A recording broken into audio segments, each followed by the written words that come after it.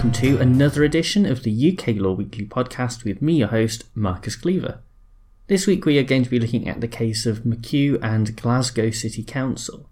The citation for this case is 2023 UKSC 1. This case that we're looking at today is about the operation of equality law in Scotland, a topic that has been in the press a lot recently because of trans rights and the decision by the Secretary of State for Scotland to prevent a bill of the Scottish Parliament from getting royal assent.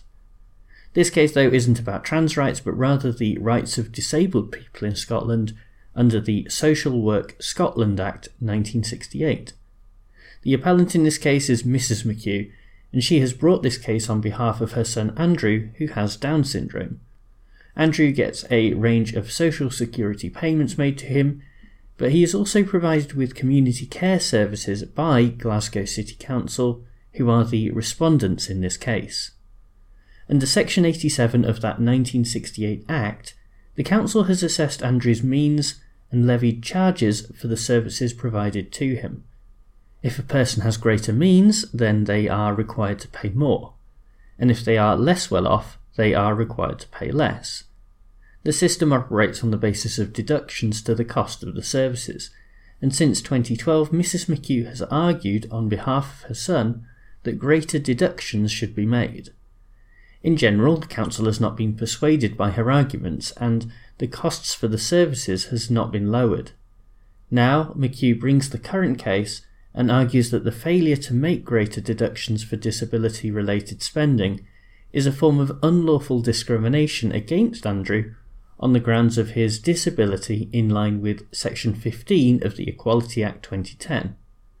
Furthermore, it is argued that the Council acted in breach of its duty under Section 20 of the Equality Act, which requires it to make reasonable adjustments that account for McHugh's disability. Her claim was dismissed at first instance, and the Inner House of the Court of Session dismissed her appeal. So now Mrs. McHugh appeals to the Supreme Court, which is where we pick things up. The justices set out their decision by going through each of the relevant sections in turn, and so we will follow that approach here too. Firstly, there is Section 87 of the Social Work Scotland Act 1968, which gives local authorities the discretion to charge for services and decide at what level those charges should be set. The individual can argue that they do not have sufficient means to pay for services, and then it is up to the authority to, quote, not require him to pay more for it than it appears to them that it is practicable for him to pay, end quote. The question that we therefore need to ask is whether the Council is satisfied that Andrew's means are insufficient for it to be practicable for him to pay for the services. The Supreme Court found that the Council had properly applied the relevant tests in Section 87 and had not acted in a way that could be described as irrational or unlawful, so there was no issue under that provision. That allowed the justices to move on to Section 15 of the Equality Act, which asks whether Andrew has been treated unfavourably by the Council as a result of his disability. This requires a comparison between two situations. Firstly, what actually happened to the complainant, and then what would have happened to them without the treatment that is alleged to have been unfavourable.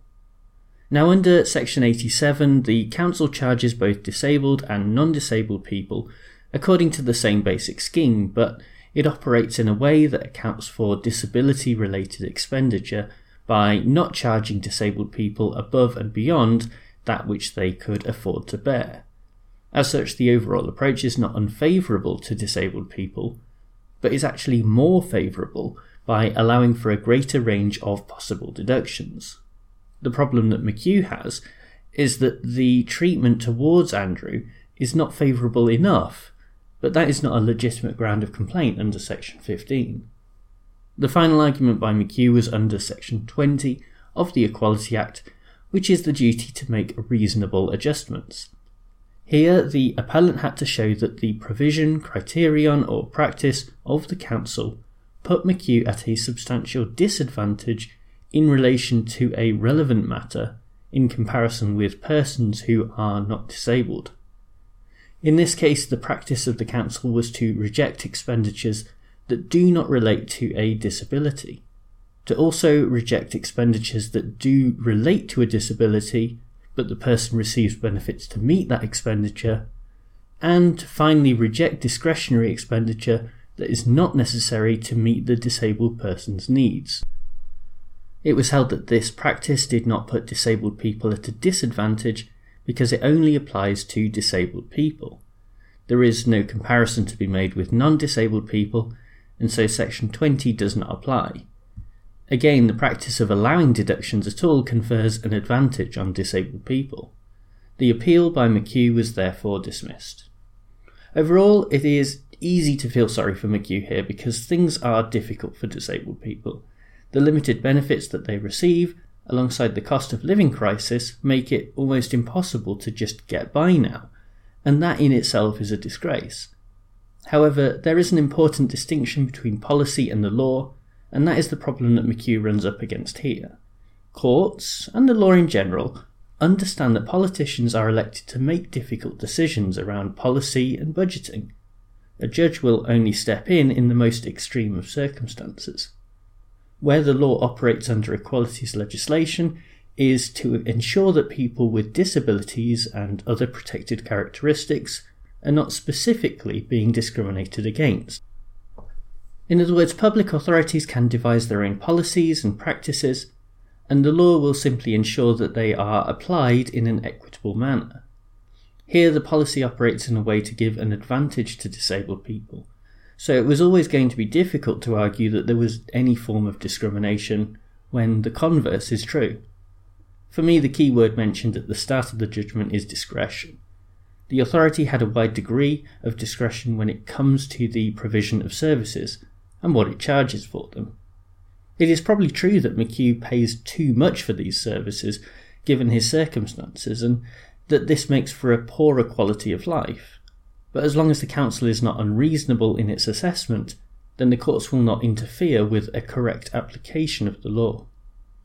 Well, thank you very much for tuning into this podcast, and thanks as ever to bensound.com who provide the theme music. A quick reminder before we go that if you would like to support the podcast and help to keep it ad-free, then you can subscribe to my newsletter and earn yourself some nice perks, including more content from me each week and a free ebook on how to answer essay questions on a law degree. This week in the newsletter, subscribers got to read my views on the decision to use Section 35 of the Scotland Act to block a gender reform bill. That decision has attracted a lot of controversy, and the only thing that I would add is in relation to the possibility of the Scottish Government seeking a judicial review.